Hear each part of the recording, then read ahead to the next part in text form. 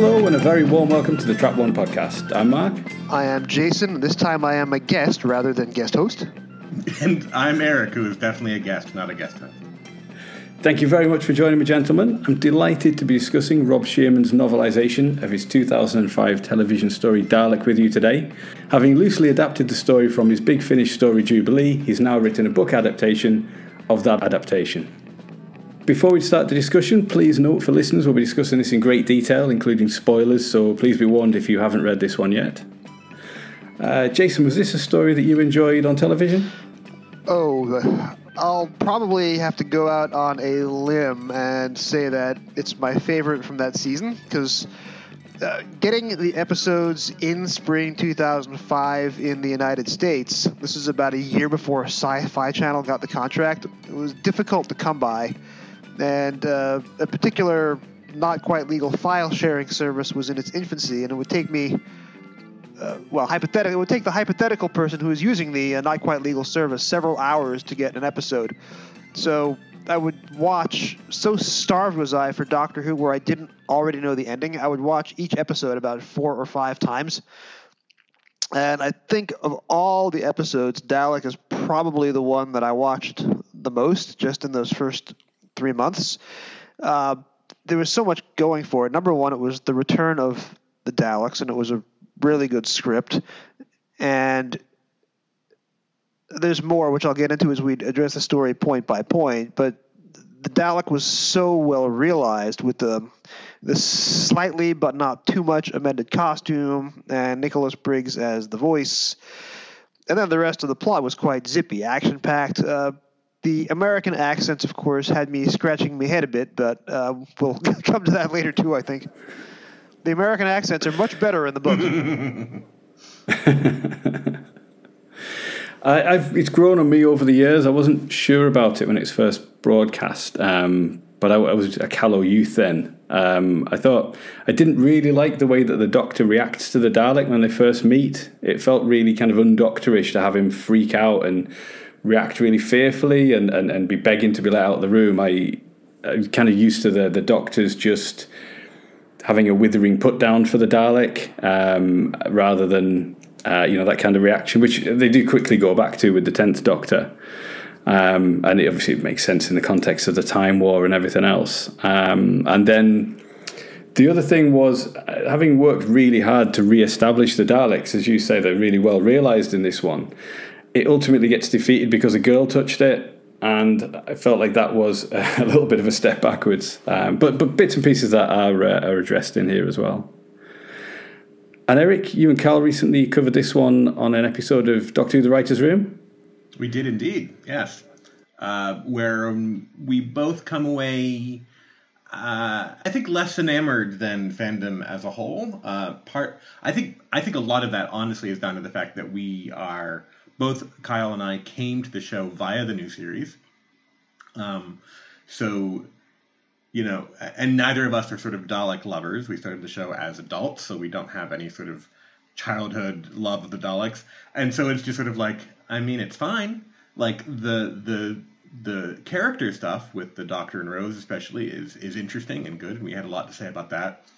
A lot of the story as written on TV is, comic Dalek action sort of thing. And we're just not that interested in that fundamentally.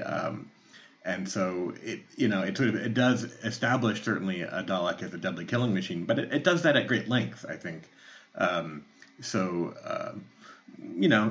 Certainly not our favorite of the season. I would say, middle third for me of that first season. I would like to offer up a defense of Dalek as a Dalek story, because opposite of Eric, I came to the show on PBS here in the States in the mid-'80s, so Resurrection of the Daleks was my first story. Again, when you're a kid watching the Daleks, they're great, but as you're an adult watching your rapidly decaying VHS tapes 20 years later, the Daleks are poorly made balsa wood props. Especially in the 1960s, they don't have the ability to actually do anything. So half of any Terry Nation or David Whitaker era Dalek story involves Daleks standing around in a room talking to each other very slowly. So there's a very cheesy visual look to the classic series Daleks, and if you come to Classic Who as an adult, or if you're watching those videotapes one too many times, the Daleks just aren't very convincing. But because this is the new series, and because we now have digital effects, and because we now have something resembling a budget that allows you to do a little more than just shoot 3 characters in front of a drape in Lime Grove D, Dalek on TV, when you watch the show all the way through, makes the Daleks kind of potent for the first time. You have a Dalek prop that has metal bolts in it, so it actually looks like it's not just spray-painted balsa wood with Christmas tree lights housed inside ping pong balls, which is, let's face it, what the TV props were. And this Dalek can do things we've never seen Daleks do before, and it can spin around, and it can kill thousands of people at once, and it can trigger the overhead sprinklers and electrocute the entire base. This Dalek on TV is probably the most frightening one that we've seen since the Dalek with the speech impediment in The Chase. This actually restores horror to the monsters because it's the first time we're seeing them since 1988. It's the first time that the Dalek prop is actually convincing and scary and can actually do stuff rather than stand around and talk to the second prop from the right. At least that's my spirited defense of Dalek 2005. I think that's all completely correct. I think this is something we actually said in the writers' room. It's written by Rob Sherman in 2000. The TV episode is a sort of justification and defense of his child should be and never were on TV and things. But it is still fundamentally, if you come first Dalek story, Alien, okay, we're more badassery. It just does end up justified instead of actually engaging. Biggest mistake the story makes on TV is the most interesting stuff for me in the story is the connection between Rose and the Doctor, and you would let the woman you love die and all that sort of stuff, and instead of really deep diving, because those scenes of the Dalek killing people, they're slow. They take a lot of time with that build up and that is wrong, Jason. I think it's appealing to different audiences.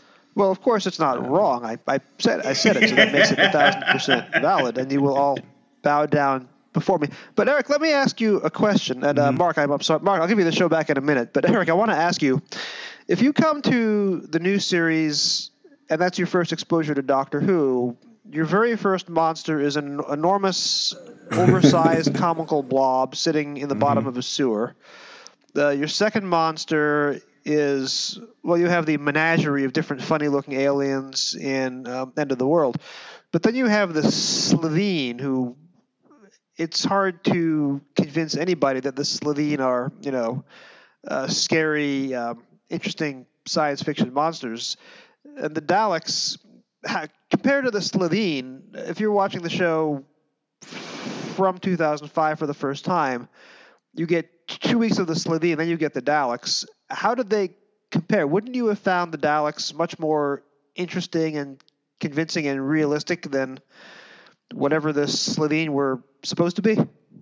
My hot take, and I was not a child in 2005, far from it.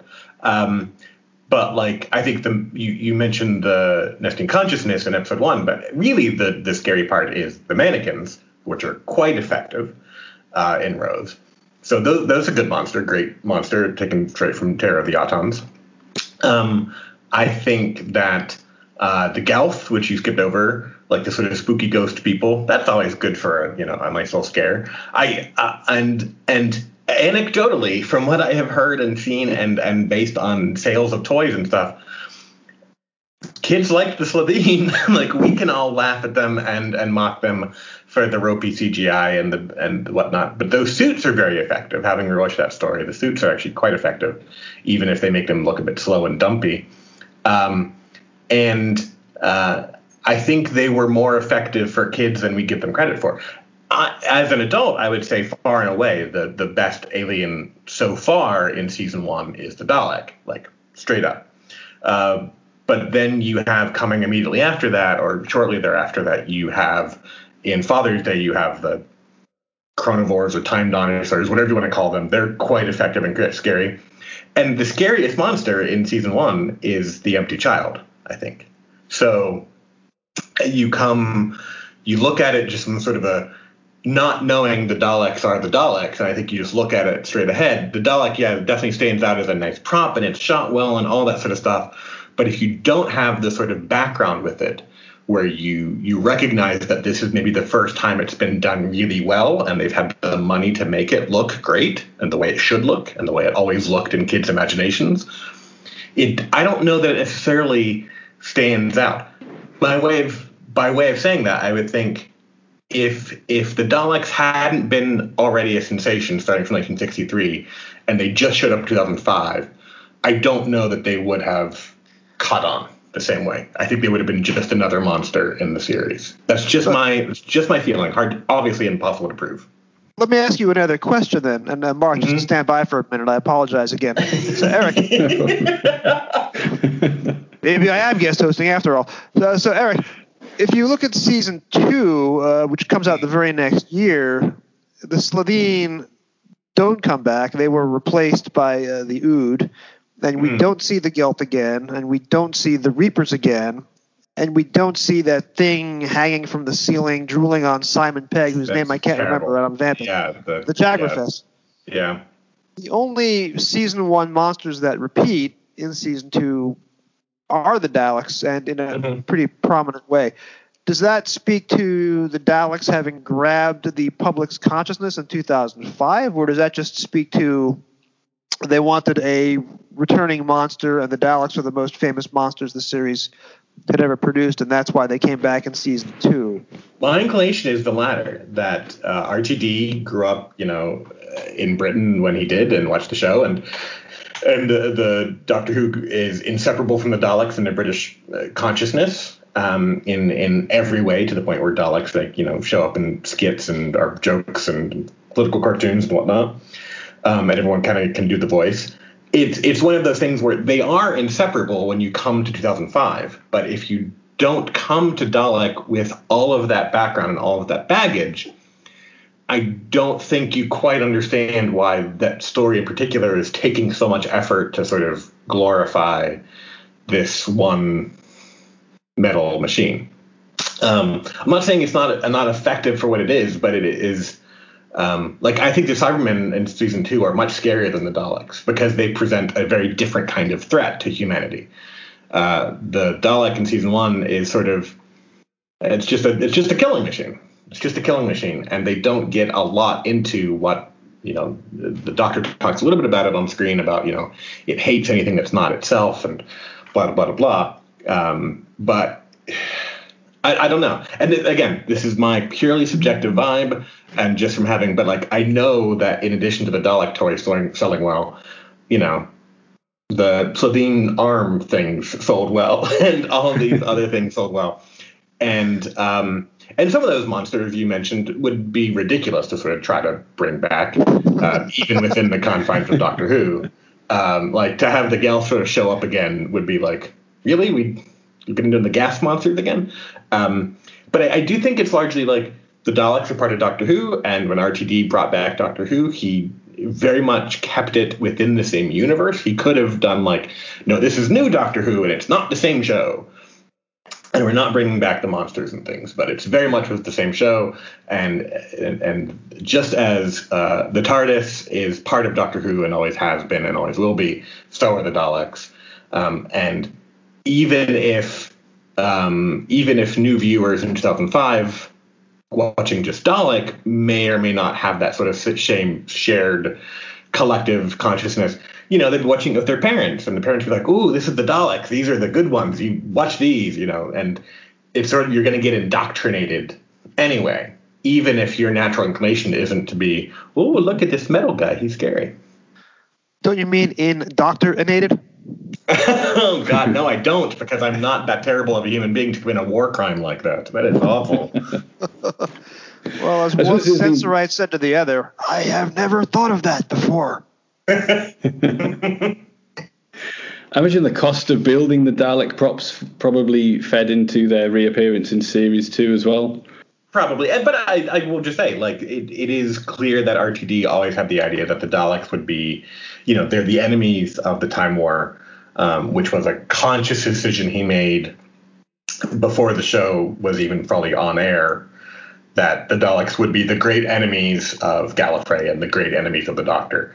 That was the correct decision culturally, I think, but I don't think it was necessity from the jump. He could have done something else, I think. I suppose in terms of trying to reestablish them as well, like you say, their reputation at this point is they've been in sort of Kit Kat adverts and Spike Milligan skits and things like that. But they are also, even for a new viewer, having to kind of counter their own appearance as well. Much as they look much more metallic and menacing now, they do still have a sink plunger. They are still sort of like pepper pot shaped and all the rest of it. There is the assumption that they would be defeated by stairs, and all this is in the book as well, isn't it? That that even a new viewer, because they sort of had to keep the basic shape for the people who had the childhood memories of the Daleks. So you can't stray too far from that, but they are inherently ridiculous. So part of the build up of them as a very deadly threat has to, in a way, take into account that they don't necessarily look that threatening on the face of it. And in defense of the sink plunger, Dalek in the TV episode leans into that, and it actually shows that the plunger has real utility, and it plunges a guy's face to death. So it doesn't just hide from the plunger, it kind of embraces it. Yeah. Which is why I think, again, I think Shearman wrote a lot of the stuff he writes into Dalek as a way of justifying, sort of, in the sense of like a justification, like what the Daleks always were in the popular imagination, which was sort of this sort of jokey thing, you can't go upstairs, as opposed to what the Daleks were for Doctor Who fans, where they were the most fearsome warriors and the greatest this and the greatest that. And Dalek is definitely the first time we're on screen we really, really, really see how awful the Daleks can be, where this one can create the sort of destruction that is. But just the choice of doing that so much screams, see, the Daleks really are very cool, and I was right, and you were wrong.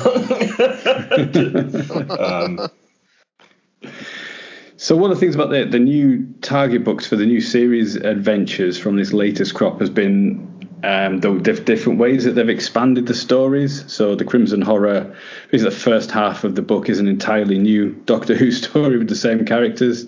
And then the Witchfinders has a framing device which has one of the characters back for sort of an adventure that takes place a little while after the Witchfinders.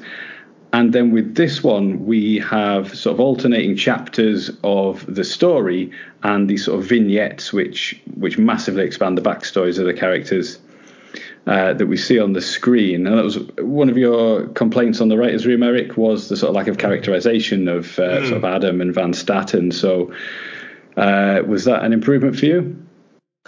I like that he tried. So my general take from a lot of the characterizations, not all of them, I think some of them are very effective. A lot of them just feel very rote or just utterly unbelievable. Van Staten is a really good example of that, where I'm just like, I read about Van Staten's background, I'm like, what is this? This is some awful dark fairy tale. Nothing about it resembles actual human behavior, as understood. And that doesn't mean it's inappropriate or wrong, but it just felt very strange to try to humanize Van Staten, quote unquote, by having him be this neglected son of a wealthy billionaire who never sees him and leaves him in the care of tutors, and where it's inappropriate to own a telescope for, like, all of this stuff that's put into his backstory. It's just weird to me, and he's doing a thing. Shearman is doing a thing 100% by unifying, sort of giving both Van Staten and the Dalek itself these sort of very weird lost little boy backstories. I just don't think they're necessarily effective. I think some of the other backstories are more effective. I've forgotten her name, but the female guard, the Israeli one, the one who dies. Maya Klein. Maya Klein. Yeah, Maya Klein. Yeah. Hold on a minute. We just both pronounced each of her first and last names entirely differently. I said Maya Klein, and Mark said Maya Klein.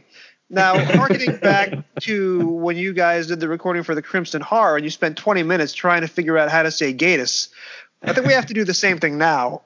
So, Klein is definitely pronounced Klein. I have relatives whose last name is Klein. We pronounce Maya here in the States, Maya. Is it actually pronounced Maya over there? Because I don't think I knew that. Yeah, I would say Maya. I'd say like Mayan, like the Mayan calendar.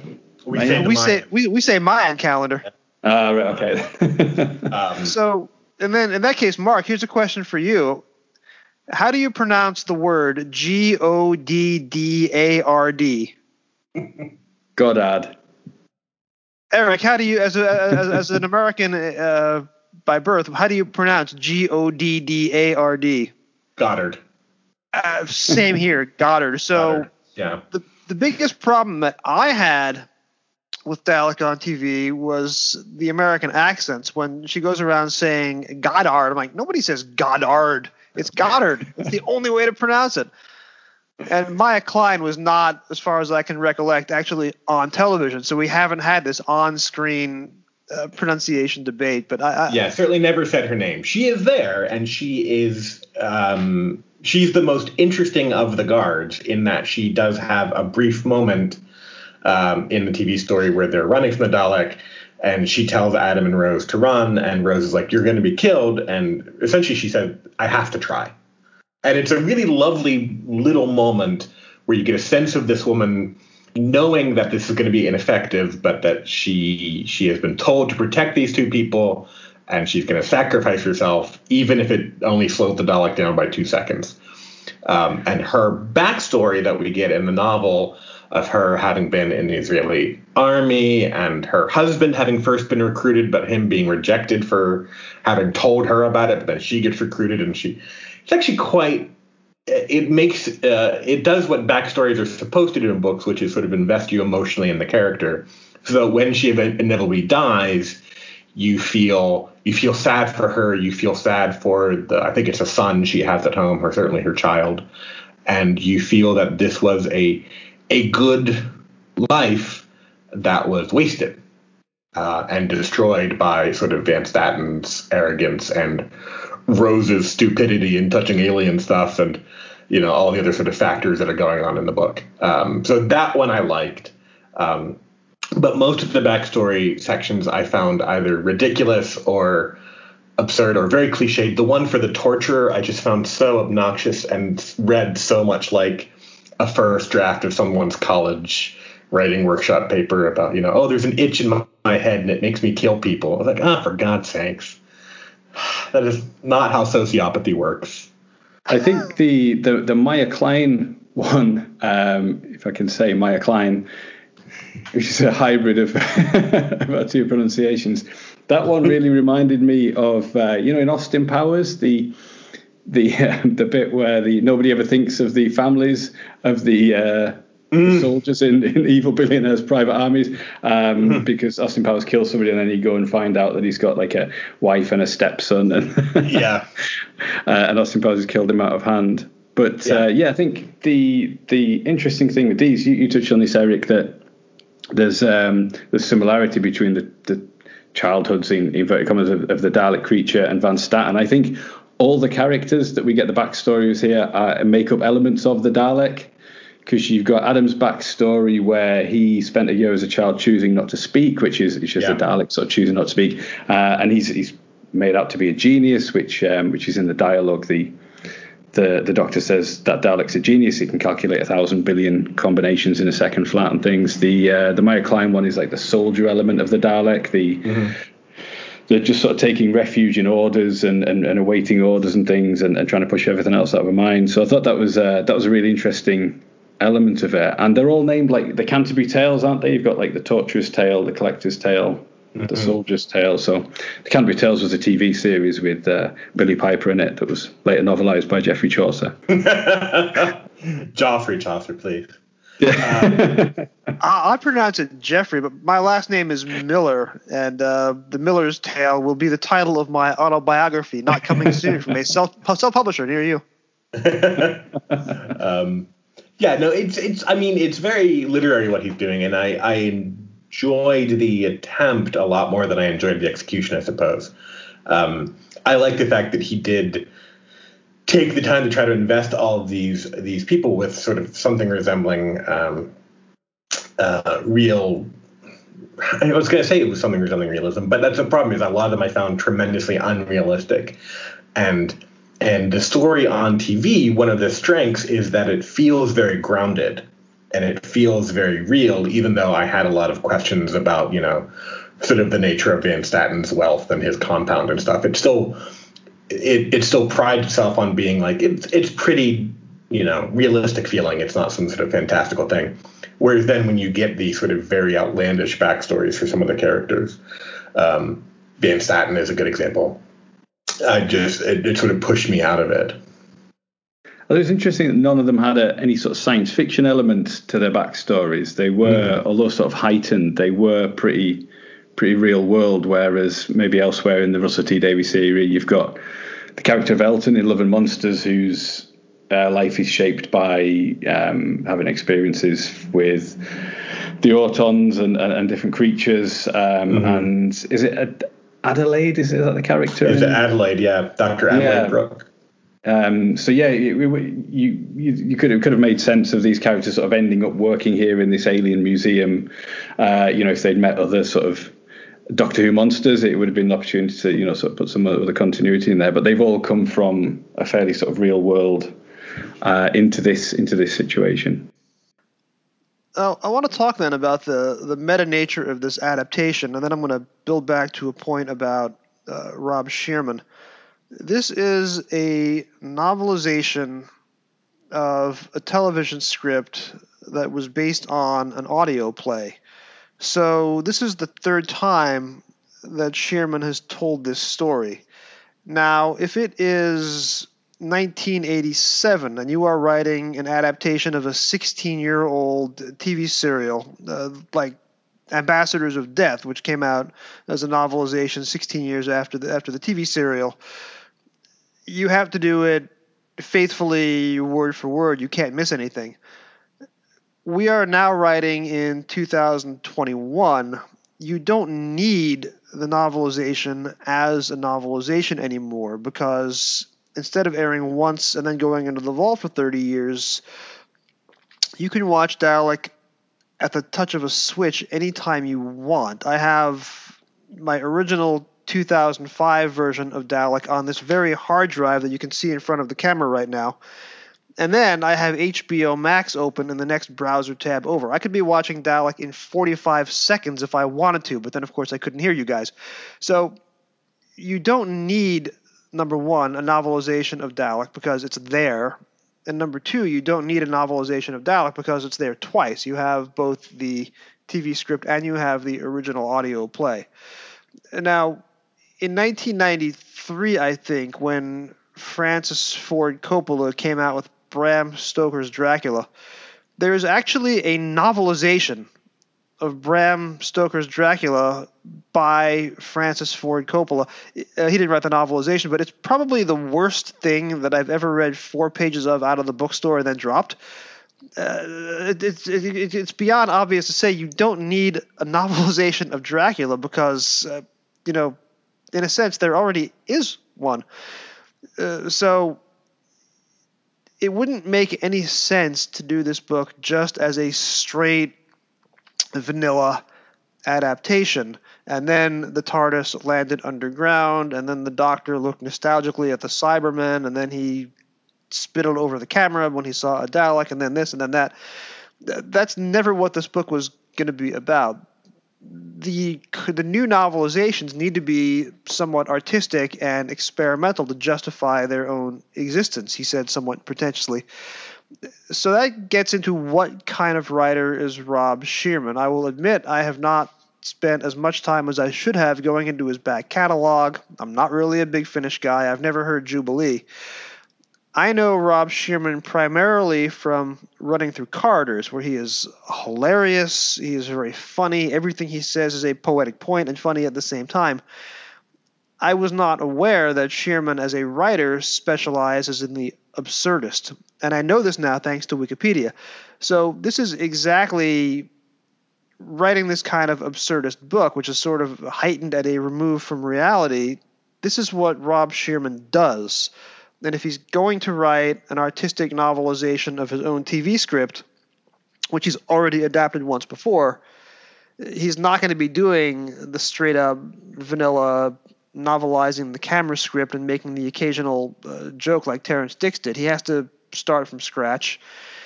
So, yes, this is traditional in the sense that there are 12 numbered chapters, because every Target novelization had 12 chapters. So he's paying attention to the form, but he's then going out and doing his own thing with all the Chaucerian interludes.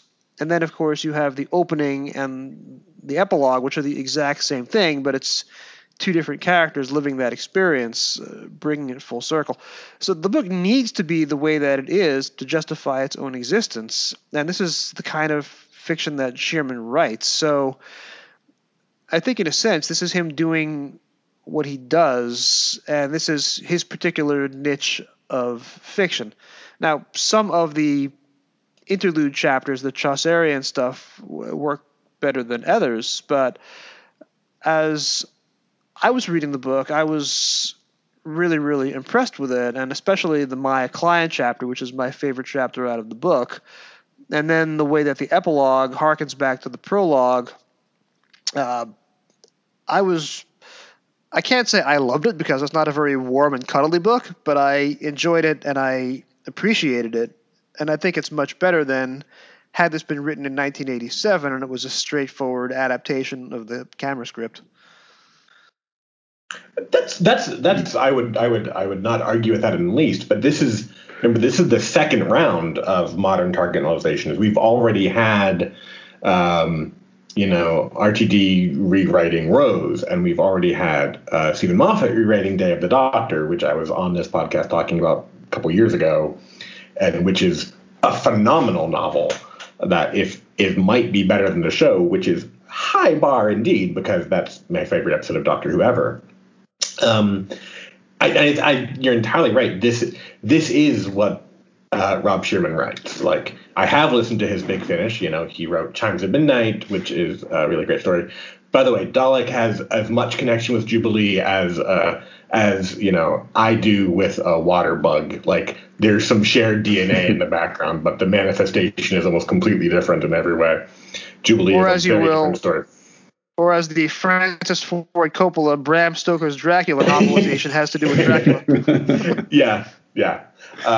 So it's like, he did sort of get inspired by certain. Essentially, the idea was that it was a lone Dalek was sort of the main thing he took away from Jubilee to do for Dalek. I don't disagree that it's sort of Shearman doing Shearman. I don't think his Shearmaniness heightened the story in a way that I found interesting. I think often it felt, as I was saying sort of before we started recording, it like the torturer's tale, the sort of background of the one we see torturing the Dalek, felt very cliche and had a very primitive, if I can find a better word, sort of description and or understanding of why someone might find themselves in that line of work. Whereas I think it's much more chilling if it's just someone who doesn't view this alien as worth treating as a human being. Like, not everyone, to get really dark for a second, not everyone in Abu Ghraib felt an itch in their mind telling them to torture human beings. That's the sort of scary thing about human evil, is it's not that humans are evil or good. It's that good people or seemingly otherwise good people can and do horrible things. That's much more interesting to me than this kid was born with an itch in his brain telling him to hurt puppies, which is what we got. It's kind of in the torturer's tale, essentially. And that's fine. if you take the absolute value of the words in that chapter, yes, you are correct. But as Mark points out, he's not actually telling the torturer's tale because he has an idea that evil is caused by an itch in your head. As Mark says, every one of the characters in the interludes represents a facet of Dalek personality. The Dalek is literally coded into its DNA that it must kill. So when a Dalek wakes up in its birthing tank, it has the itch in his head saying, you must exterminate, exterminate. So the character is there to represent a portion of the Dalek rather than just being a short story about a sociopath who doesn't behave like any real sociopath. I think that justification that Mark gives us is kind of the key to unlocking the novel. And to delve back into my Sensorite impression a second time, I had never thought of that before. See, whereas I think Mark is entirely right that that's what he's doing. I just don't think it's a good idea, and I don't think it works very well. I think if you what's interesting about Dalek on TV is this Dalek gets humanized by Rose. That is the thing that is interesting, and it does not know how to process these human emotions. What is this thing called love? That's sort of the whole shtick, right? And its mind gets opened up, and it cannot handle it, and so it destroys itself at the end. It becomes more human. The Doctor becomes Dalecified by this encounter, and they sort of meet in the middle, and Rose defends the Dalek against the Doctor trying to kill it. That's the sort of emotional thrust of the story on TV. When you give the Dalek this bonkers to me backstory about like every Dalek is born with the memory of some little boy with a balloon on a hill, and they all want to, and they're looking at their squad commander and thinking the word daddy or father. I'm like, what are you doing, Rob? Because then it sort of puts the DNA of them supposed to be human, like or something humanoid or having those sort of emotions, instead of them starting evil and Rose being the thing that awakens it. It's, or sort of mutates it, to use a better word. It's sort of already there, built into the Dalek, and Rose just sort of pushes that side to be a bit more dominant. It really fundamentally alters, I think, the dramatic arc of the story, and I don't think it was the right call. Obviously, people will disagree, but I think it's an inferior version of the same story in terms of the Dalek's personality and the evolution it takes over the course of the story. I found that I had much more sympathy for the Dalek in the book than in the TV series, in the TV episode, where it does evoke sympathy. But I think the idea that it is basically still a child with a child's understanding of the world, and it's this idea that, well, I thought if I just followed orders, then everything would be okay. And now that it doesn't have any orders or any structure to its life, it's quite sort of bereft. I thought that was. That pulled at my heartstrings more so than the sort of the lonely Dalek on TV kind of idea. And I think that's something in the complete history that Rob Sheehan talked about writing it. His idea was that the Daleks are like just horrible children, basically, or children. So it's that made me. That made me gave me more sympathy for it, and then what you're saying about Rose there as well. I think one of the other common threads through the backstories is it's people who struggle to connect or communicate with other people. So you've got Adam, who as a child, he chooses not to speak to his parents or anybody for a year. You've got Maya Klein. When she goes back from Utah to visit her family, she struggles to communicate with the rest of her family. It talks about the two guards. One of them's Bywater. It's Bywater and Klein, actually, isn't it? Who guard the cage, and it talks about how they didn't have enough curiosity to get to know each other, so they didn't know how much they would hate each other. So ended up getting on quite well. And all through this, and even right at the beginning of the book, Rose talks about how she believes she knows the Doctor really, really well, and up until that point, he's been traveling for a number of years and not without a companion. And not really making a connection with anybody. So it's sort of Rose is the common element who's come into this, having brought the Doctor to where he is now, and gets the Dalek to open up both figuratively and literally. Yeah. No, I think that's right. And I think I just wish then that we would have actually had more of Rose herself, because that's the thing. By spending all this time with these ancillary characters,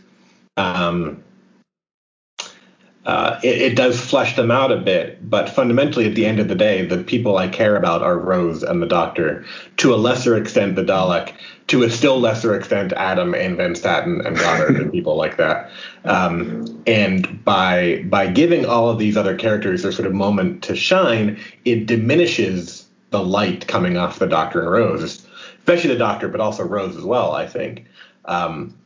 It's a really, it is not, you're entirely right, Jason, when you say that it is sort of a different version of the same story. He is not just sort of adapting the television script, and I wouldn't want him to do that. That would be a waste of paper. But almost every choice he makes that's different, I think, is an inferior choice. I mean, there's very few things that he does differently in the book that I think, oh, that's actually better than what happens in the TV show. And I don't think the TV story is great. So like I'm starting out at a sort of middling place, and then this book comes in and kind of ducks below that bar for me. I think you're right that Shearman is a very gifted writer, and so he's sort of naturally making these sort of connections, and he's very consciously doing these sort of parallelism and these sort of dimensionalities and things. But like, I fundamentally disagree that the Daleks should be like little kids. I think the Daleks are alien, and if they make them just like humans and human children, we lose something important about the fact that aliens are not just people in costumes. And I think far too often sci-fi writers just make aliens people in costumes, essentially. And I don't think that's a good way to approach the Daleks. I like the Daleks being alien. They think different. They are different. They are not just us. There's something else. I like that about them. If they're just angry little kids in pepper pots, a word no American has ever said, by the way. What do you call pepper pots? It's a pepper shaker. It's a salt and pepper shaker. And it's sort of bizarre to me. I don't know why it's not a salt shaker, why it's a pepper pot, but there it is. But yeah, he's making a lot of interesting choices. I just don't like almost any of them. It was a really weird experience reading this book and seeing what he was doing and just constantly being like, no, I don't like that. It was weird. All right. My mission then for the rest of this recording is to try and find out if there was any part of the changes made for the novelization that Eric likes. So on television, it is often talked about, it is never seen. It is this device that Van Statten has that will wipe your memory. And it's used a couple of times, and then, of course, at the end, it's used on Van Statten himself, and Goddard suddenly turns out to be just as evil, and she orders his mind wiped, and she orders him dumped on the streets of Vancouver or any city that begins with a V. It's something beginning with S. Sacramento, San Diego, something beginning with S, yeah. I was trying to think of V cities on the fly, and after Vancouver, my mind dried up. So that's probably why they went with S rather than V. Yeah. They could have done H for Henry. H, or Halifax, or Helsinki, or but I digress. So we know that Van Statten has this mind-wide power. The book goes into detail as to where he gets the power from and what it actually does to somebody whose mind is wiped. And we see it in the Adam chapter. And then at the end of the book, Van Statten ends up almost voluntarily using the device against himself, and it's a grotesque image, and it's an image that sticks with you, and that I think is an alteration from the TV script that works better than this just random power that he's acquired on TV, to the extent that when you get to the very epilogue of the book, which is the boy flying a kite on the hill, my reading of that chapter is that is now Van Statten because of what the mind wipe has done to him. So that's part of the book that really worked for me, just in a sense that it scarred a little portion of my brain, and I'll never be able to get those images out of my head. Eric, did that part of the book work for you? Was there any part of the absurdist storytelling that is going to stay with you over the coming weeks and months and years? No. I mean, the imagery is potent. I don't deny that. Like the image of Van Statten having used this sort of ball with the tendrils coming out of it, that sort of reminded me of the spiders actually in End of the World. There's sort of like a silver ball with the tendril coming out. That sort of image is nice, and the image of Van Statten, drooling on himself and Goddard trying to clean him up after he sort of wipes his own brain, everything from it, so he regresses to a baby. That's it's an interesting image. I don't think it's better than what we got in TV, because one of the things I like about Van Statten on TV, which is I don't actually like Van Statten much on TV, but I think I do like about him, is that he's fairly unrepentant.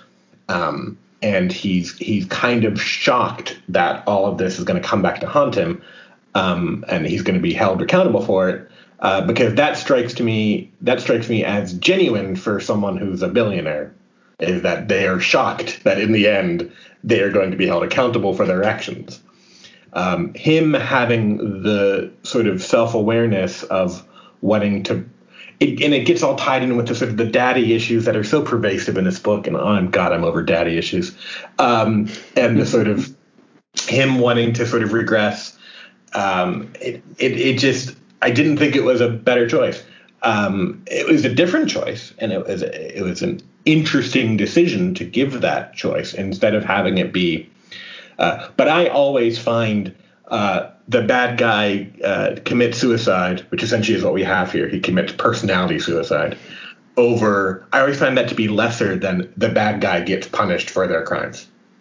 I think the bad guy takes the noble way out is nonsense. I don't like how many stories sort of go that route, and I'd rather see the bad guy gets held accountable for their crimes in a court of law. I like that option. So let's circle back then to Van Statten. It is 2005, probably recorded in 2004. You have a show that is not yet established. You have a show that cannot even get an American distribution contract. The best you can do for an American actor to play Van Statten is, let's be honest, Corey Johnson is not really up there on the Mount Rushmore of American actors, and he doesn't really give much reality to Van Statten's line readings. If Dalek had been made in 2009, when the show had some cachet, they would have been able to get a big-name American actor who could have done a proper job. So Van Statten, as played on TV, bears no relation to humanity just because of the acting level involved. And also, to use an obscure American cultural reference, the way Van Statten appears on TV with the beard, he is the identical clone of American sports talk radio / TV host Jim Rome, who I was listening to a lot of at the time. And it is kind of disturbed because I expected Van Statten to break into a sports radio talk show the way that Jim Rome does, and he doesn't. He's just a jobbing actor who's not really that good. So Van Statten on TV just doesn't quite work, not through really the fault of Rob Shearman, but because of the production. It then makes a sort of perverse sense in the novelization to have a character who has no real link to humanity and is just, totally awful, because in a way that sort of matches back to the acting, which does not emote in any way that any proper actor, quote unquote, would have done. And if Corey Johnson is listening to this, my apologies. He's physically different in the book, isn't they? They describe him as dainty, and the description of him seems quite different. He's much more, I think, meant to be in the book, sort of much more that sort of the image of a tech billionaire sort of vibe, more Elon Musky or something, as opposed to the sort of rather comparatively barrel-chested and broad-shouldered version we get on TV. It is. I think almost every major character gets completely revised. Van Statten is not the Van Statten we see on TV. Adam is completely different from the Adam we see on TV. if you were looking at this book and then thinking, what actor should I get to play that? Bruno Langley is like choice a billion. Like, there's no way you go near Bruno Langley. Goddard, of course, gets completely revised as actually being a secret agent for the FBI, which she feels like a bad ripoff of Clarice Starling, to be honest. To me, is kind of what the vibe she's going for there. All of this sort of everything, it's not just fleshed out; it's revised in ways, and it's like I said, it's an interesting choice for Rob to have done. I know him a little bit, so I'm calling him Rob, which is not very nice to me because I'm not saying nice things about his book. It's an interesting thing for Shearman to have done this so consistently, where he's not just fleshing out, he's actually changing and altering our understanding of the characters in this version. He's doing a really very different approach. When he could have just sort of fleshed out, he could have just told us more about how Goddard became sort of the person working for Van Statten who happened to be there, and had the line about, Democrats are just so funny. It's a good joke. But it is not, there's nothing on TV that ever makes you say, oh, actually, she's a secret agent. It's such an interesting decision. I will say, actually, if you're looking for the one thing I do like the fact that in the book, the U.S. government exists and is aware of this billionaire doing all sorts of shady stuff. I like that because that's the only thing to me that feels realistic in the book, or at least more realistic than what we see on TV, is that the U.S. government exists, they're aware of Van Statten, they're aware of his influence, and they know that he's up to no good. And at least some sectors of the U.S. government are not happy with that, and they're trying to bring him down. That seemed correct to me. Not the president, though. I liked the depiction of the president sort of jumping around like a little puppy dog, although it is ridiculous to imagine any president except Trump. Like, if you had written that passage, when Obama was president, it would have felt wrong. In the era of Trump, you're like, yeah, that's what Trump's like. Yeah, that was pretty much. That was the one part of the book that was not absurdist. Reality here in America so far outstrips what any absurdist playwright could do that it kind of defeats itself. I wondered slightly if they were trying to make a Trump analogy with Van Statten. There's 2 or 3 times through the book where people say to him, "Thank you for the opportunity," which I know that's like a frequently used catchphrase on the UK version of The Apprentice. I don't know if that was imported over from the American version with Donald Trump on. Apprentice first came out, Trump had not yet become a political fascist, and as a New Yorker who was living in a Trump-owned building at the time, Trump was always considered a joke here in New York. He was always considered a poser, and he had gone completely bankrupt, and he was rescued from obscurity and poverty by this TV producer named Mark Burnett. He was playing a fictional character on The Apprentice who had no relation at all to the real Donald Trump because he was successful and had friends on TV. I loved The Apprentice, and I watched it for the next 7 years, all the way up to the moment when Trump came out as a birther fascist. Yeah, that is how Trump acted on the TV show, which I now regret. That's 7 years of my brain that I would like wiped. Maybe that Van Statten mind wipe device is available for me. I picked up a little bit on the Trump analogy, but now that Trump is temporarily out of office, he'll be reinstated, according to Maggie Haberman.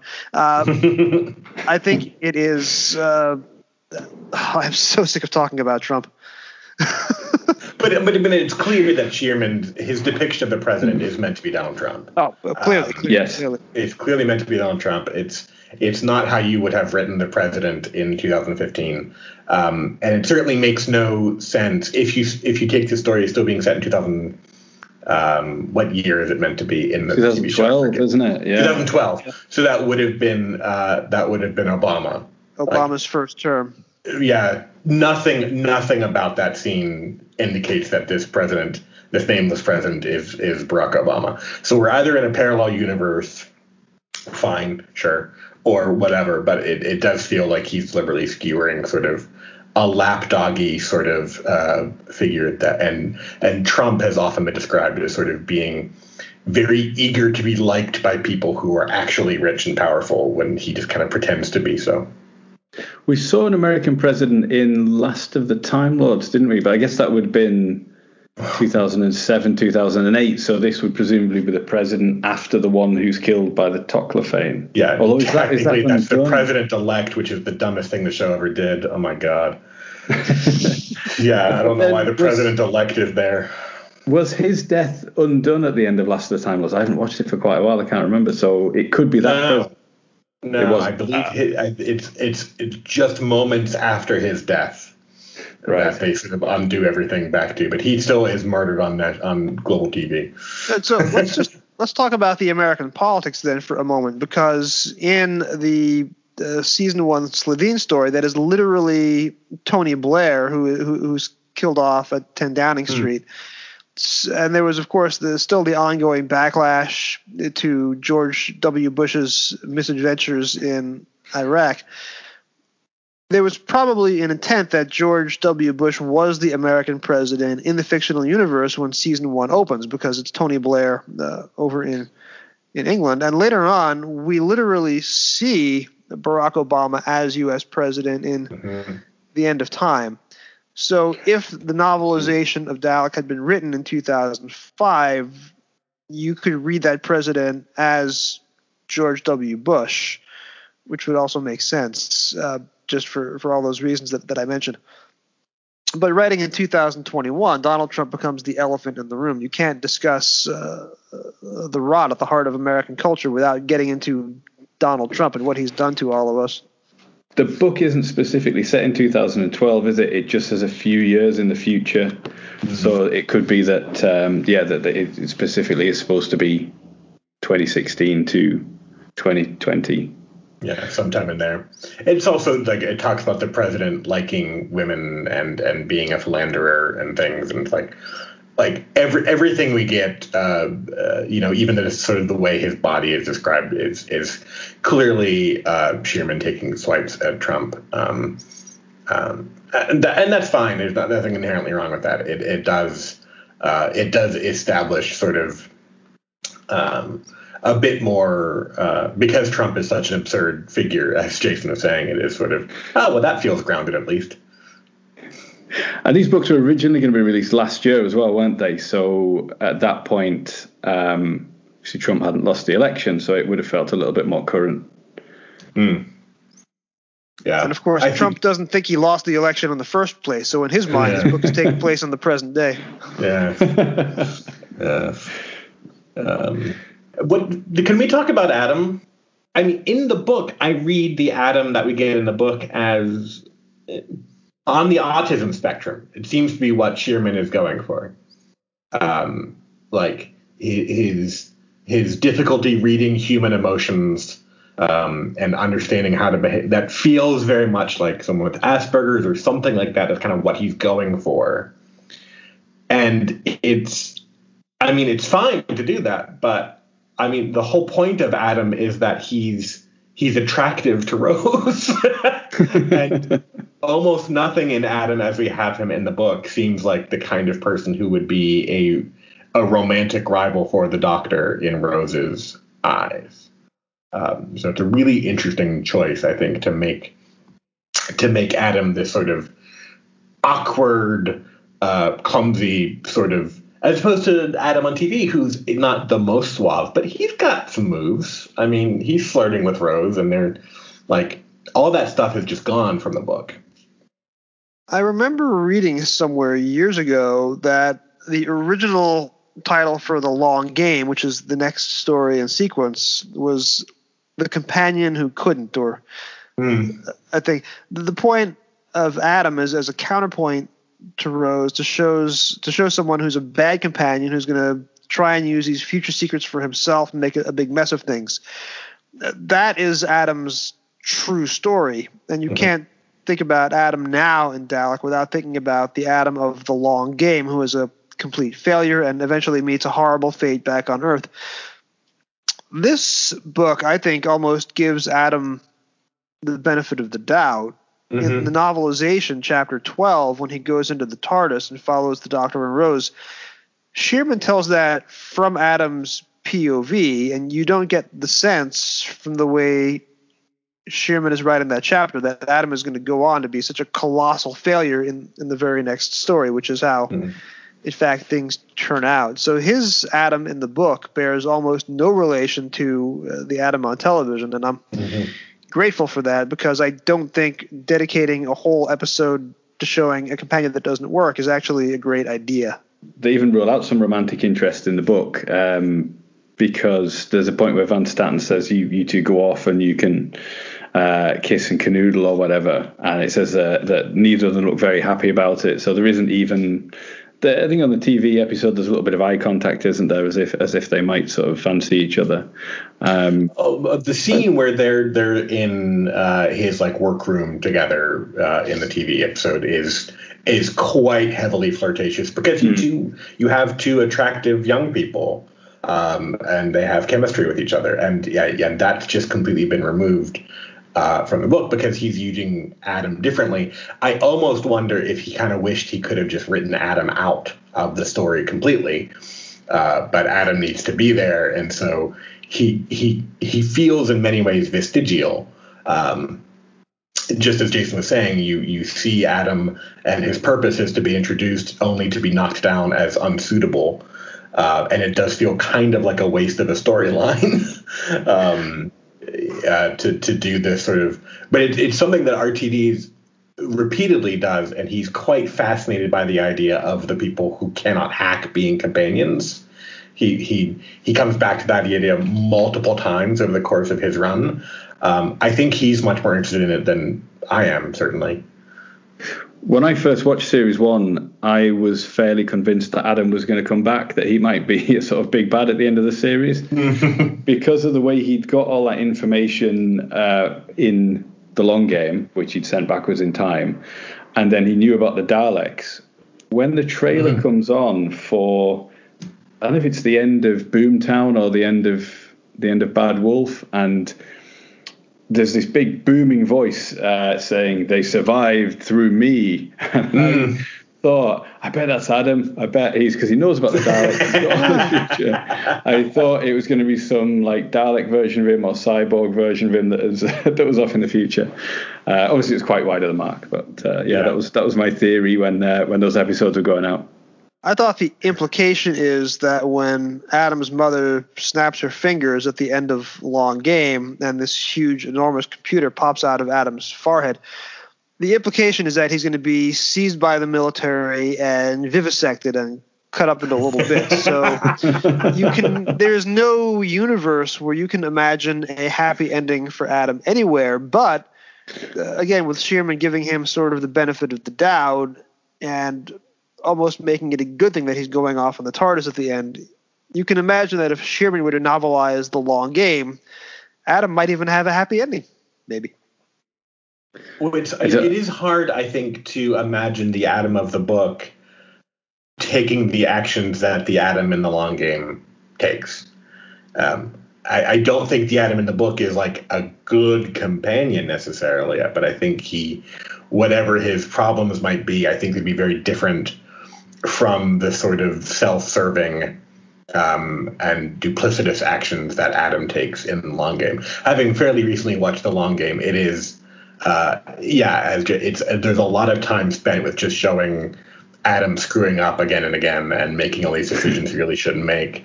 And it's such I know that RTD, I think, had some like mental justification that like he kind of tried to make Adam seem less like a villain than he was. But he's just a douche. He's just a douche. I come back to the idea that I honestly think that if Shearman had been told, you don't need to include Adam in Dalek. He's not important enough to Dalek, because he does nothing in the book, really. He does reflect an aspect of the Dalek's personality, certainly, like the sort of fact that they remain silent and aren't sort of emotional beings in some way. That's there, but you forget that he's there for huge sections of the story because he's just not engaging in any way. and his own interlude chapter comes up at the very, very end. But the point of Adam in the Long Game is basically Gilligan's Island in space. You have this character whose sole purpose is to prevent everybody else from getting home.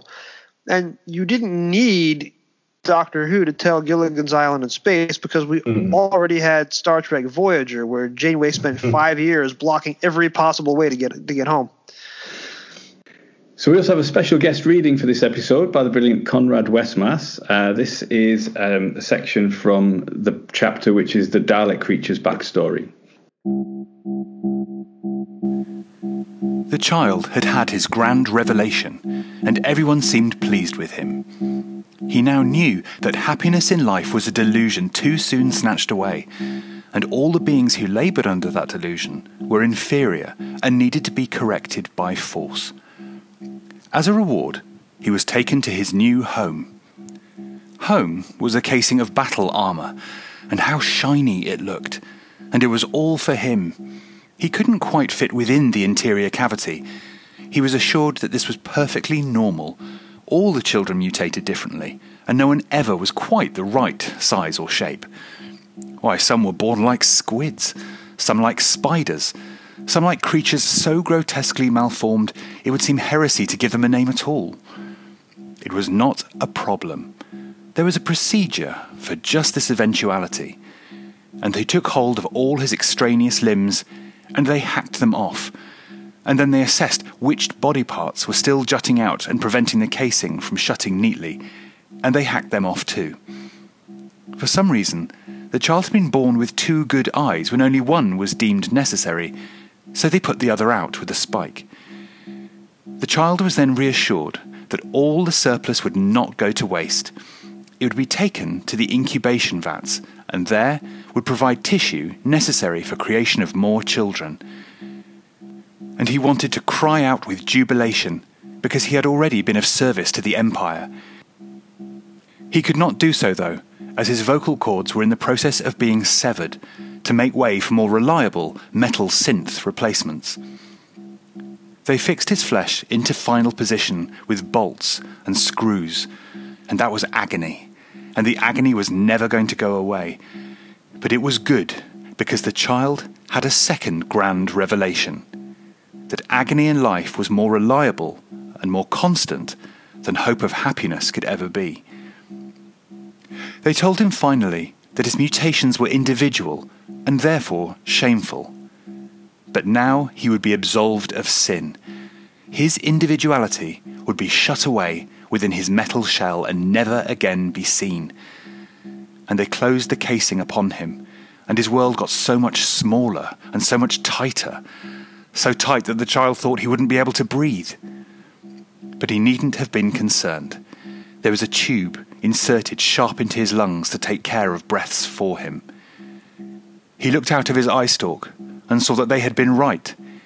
He was surrounded on all sides by lots of other children, his fellows in the great wars ahead, and he couldn't tell a single one apart. Thank you very much for that excellent reading, Conrad. He also sent a note with the reading to say that he hopes Rob Shearman spent the royalties on some therapy, the sick puppy. Speaking of notes, these new Target paperbacks are not out in the United States yet. They have not been released. The shipping date on Amazon keeps getting pushed back and back and back and back and back.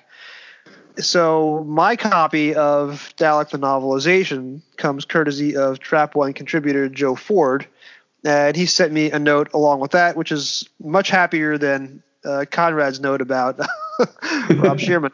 And he also sent me Joe sent me a postcard that has Jodie Whittaker on it, but with no face. And it's kind of disturbing. It's exactly the bookmark you want to put in a novelization like Dalek, because it is a faceless Jodie Whittaker. It's kind of disturbing, like the book. Oh, yeah. That's like, I read the Kindle version and it was fine.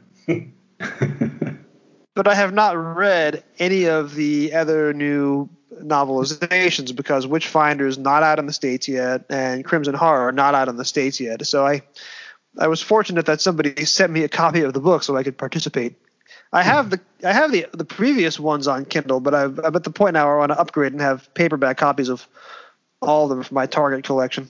So Dalek is the first one that I've read of the new batch. Yeah, they've all been quite interesting, as I say, the different directions that they've taken in expanding the story. So which new series stories would you guys like to see novelized and expanded on next, if there is another wave of these? It's an excellent question. Because there's two ways to approach this. One is to take a good story with an interesting writer and that you feel is either hindered by budget or time or something, and give them sort of a second pass at it to do something, was it wider and deeper, or whatever the phrase was for the New Adventures.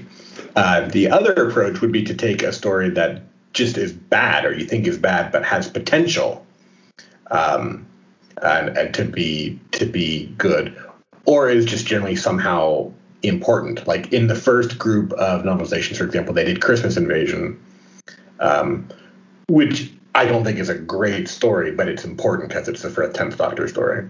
So you could do something like The 11th Hour, or you could do something like The Woman Who Fell to Earth, just to sort of get that in there.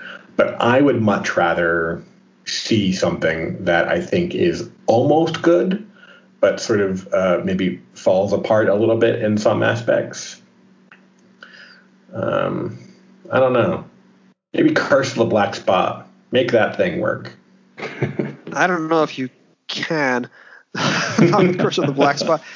I would like to see stories that were submitted in one way by the writer and then had to be fundamentally transformed by the production team. So, for example, in The Lodger, the monster upstairs in The Lodger was scripted as Meglos. And the point is, he confronts the Doctor at the end, "Doctor, I'm finally getting my revenge on you." And the Doctor is all, "I don't remember who you are." I would love to see that original version of The Lodger in print, which probably would, I think, I would enjoy. Once I learned that I could have been Meglos on TV and it wasn't because they'd already done a cactus-based life form the year before. That's the version of The Lodger that I want to see. So putting that in a novelization would definitely satisfy my fandom itch. It's when you learn things like that afterwards. The bit in The Runaway Bride when the TARDIS is chasing the taxi with Donna in it down the motorway. And that was originally going to be in School Reunion. It was going to be the first time that Sarah Jane saw the Doctor and the TARDIS again, was the TARDIS sort of spinning along next to her car or taxi. And I just think, that would have been amazing if to see Sarah Jane's face, like kind of looking out the window and seeing the TARDIS again.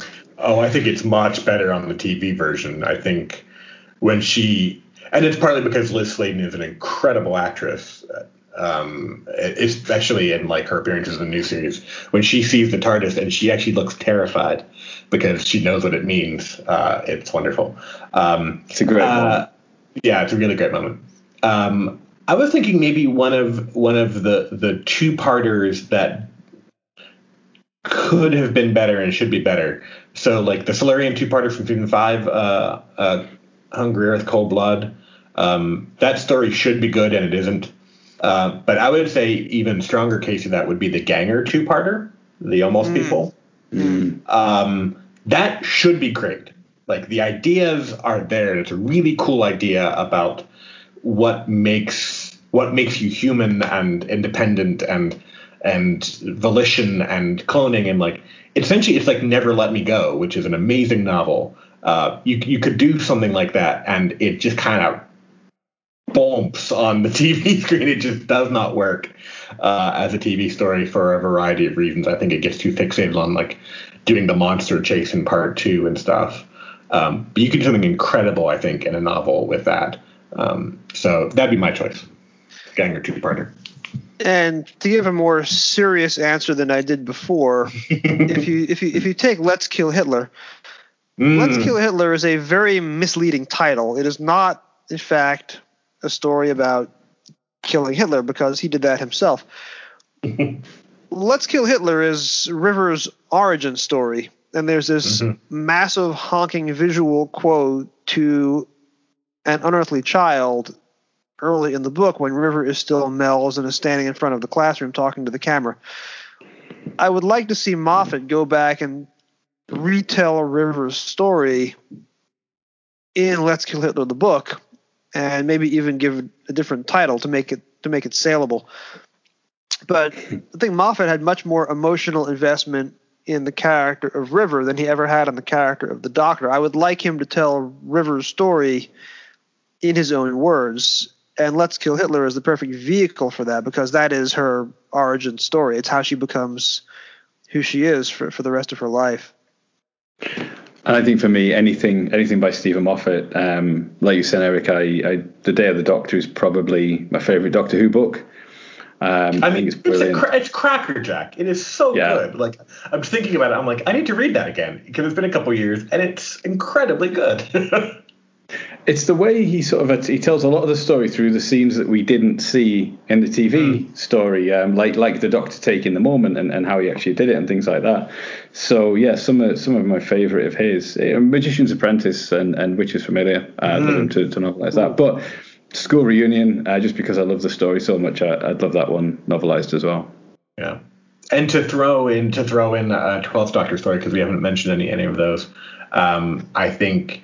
I would love a very sort of to do. I think what maybe some of the Donald Cotton did with some of his. Like if you did a sort of period feeling novelization of Haunting of Villa Diodati, where it felt like a gothic romantic novel, I think that could be amazing. Yes, definitely. Yeah, like I don't know if you've ever read Jonathan Strange and Mr. Norrell by Susanna Clarke, but that's kind of written a pastiche of that style, and it's brilliant. I love that book. There is a missing adventure from Virgin in the 1990s called Managra, which is nominally a Tom Baker, Sarah Jane Smith story. And the first time that I read that in 1995, most of the literary allusions sailed right over my head because I was too young. But going back and reading it last month to match my TV pilgrimage, that really, it takes place, large chunks of it take place in Villa Diodati, and Mary Shelley is a major character, literally gets the last word in the book, and there are 3 different versions of Byron, and Marley, the author, Stephen Marley, gives Byron much more of the benefit of the doubt than is offered in the Maxine Alderton script, where Byron is quite a different character altogether. So Doctor Who already told the Villa Diodati story in Managra's trademark purple prose and overwrought imagery. It would be interesting to go back and tell the story properly. And then, of course, it could also be a novelization of a TV version of Frankenstein, even though we already have the original Frankenstein novel. Yeah, I think there's just a lot of potential there, and it's far and away my favorite 12th Doctor story. So more of that done in an interesting style would be welcome. My favorite 13th Doctor, Eric. Who are you not? Sorry, 13th Doctor. God, I'm getting the numbers confused. My favorite Capaldi story was Mummies on the Orient Express, but that is so traditional that I think you'd be hard-pressed to make it into an experimental novelization. I mean, you could finally, the novelization of that could finally explain what the hell Gus is. True. Which would be nice. One of those sort of weird lurking mysteries that was meant to be brought back and resolved, but just never got around to it. One of those dangling Stephen Moffat plot threads. Mm-hmm. There's a similar one in Under the Lake Before the Flood, isn't there, where somebody makes reference. Is it the War Minister or something like that they talk about? And it seems like it's foreshadowing something. Minister for War, maybe. And it seems like a piece of foreshadowing that's never followed up as well. Yeah, and I mean, it starts in season 1 where you have Jack talking about his missing memories. Yeah. So, well, that never comes up again. Probably never will now. Nope. Nope. For me, the lasting memory of Dalek is going to be a novelization that almost entirely ignores what happens on TV, retells a lot of it, but is much more interested in going off and telling its own set of stories in Shearman's own voice. And as I was reading the book, I was absorbed by this, and I enjoyed it, and I appreciated what he was trying to do. And especially the chapter where Maya Klein completely loses the emotional connection with her kid. As I have a kid who is fast approaching adolescence, and in my mind she's still 4 years old, that resonated with me. And Dalek as a book is not a novelization of the TV story at all. It's telling its own story. I like the story that it was.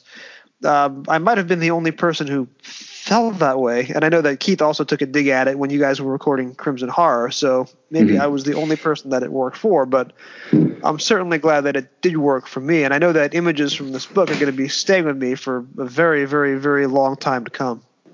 No, I really enjoyed this one. I know what Keith's problem was that he felt like it killed the pace of the sort of the chase through Van Statten's base of trying to escape through the Daleks floor by floor, because each chapter that sort of goes off and does a backstory, it just focuses on that backstory, doesn't it, and doesn't sort of cut between the action or anything like that. But I think because the story's so well, and as you say, it's accessible at any time, that didn't really bother me. I also think if he is worried about the pace being killed, he should go back and watch that story. The pace is pretty shot as it's presented. It is not actually. It's season 1. They really didn't know how to pace that stuff yet. It feels, at times it feels rushed, and at times it feels very drawn out. Yeah, I think a lot of series 1 sort of feels that way now, doesn't it? Although at the time felt very, compared to old Doctor Who, felt really, really pacey, and TV's evolved even in the years since it came back. Mm-hmm. Yeah, significantly. You look at, especially going on the writers' room, we're just about to finish season 1 now, or series 1, I suppose, and seeing the difference between that and then like series 4, but then certainly just how much content is crammed into like every Stephen Moffat era episode versus how much is in a standard RTD era episode. It's just wild how much fuller those 45 minutes feel later on once they get the hang of sort of how much you can do in that time span. Remember the last time that I went back to watch The Doctor Dances? This was probably about 5 or 6 years ago. So when I went to watch it back, Moffat was the current showrunner. The Doctor Dances literally stops every 5 minutes to re-explain the plot and bring you up to date. And it's very, very comfortable storytelling.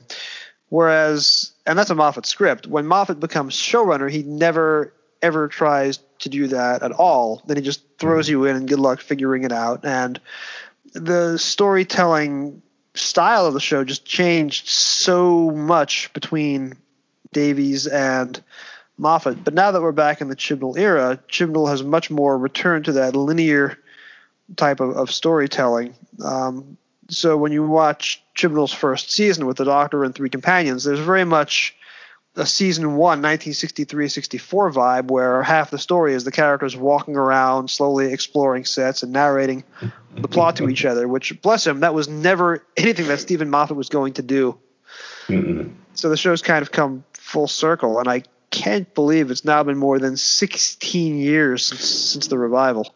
That's an incredibly long lifespan. Yeah. Definitely, yeah. It feels very lucky having lived through the wilderness years and never thinking it was going to come back, and then it coming back and worrying that it wasn't going to be successful enough. It's great that we're sitting here all these years later with another series to look forward to before the end of 2021. Yes, with the best companion yet, Dan. So you mentioned the writers' room, Eric. Where else can our listeners find you on the internet? You can find me on Twitter if you do that.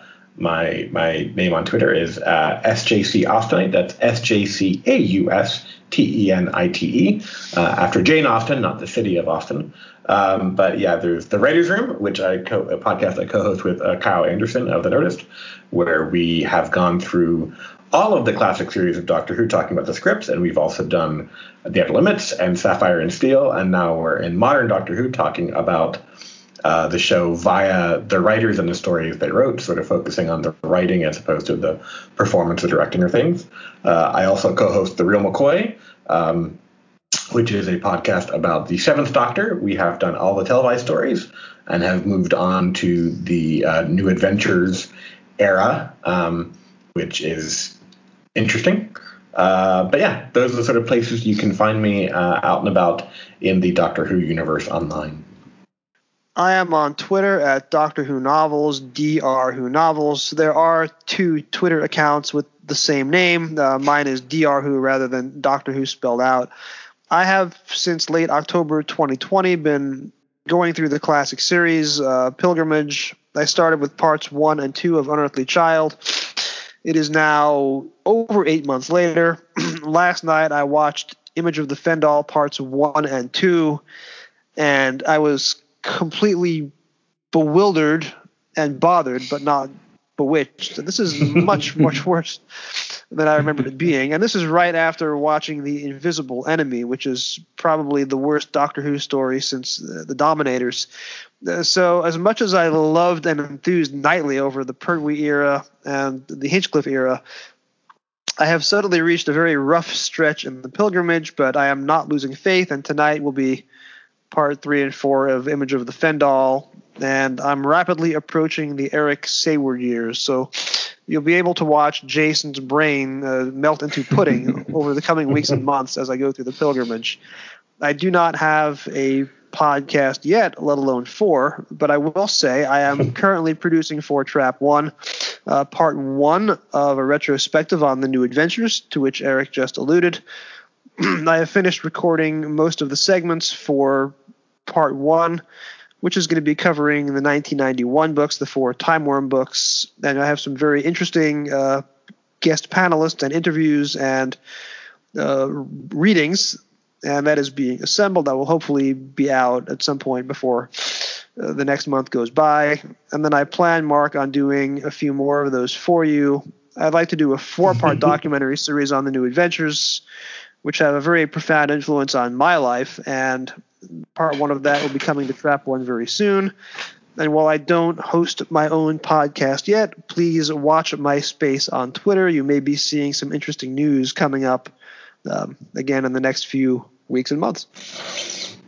Fantastic. I can't wait for that New Adventures retrospective. Thank you very much for producing those.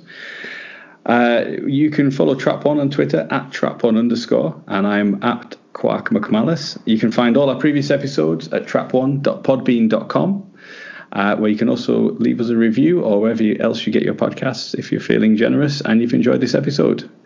Thank you very much for listening. Goodbye. Goodbye. Toodles. Good night now.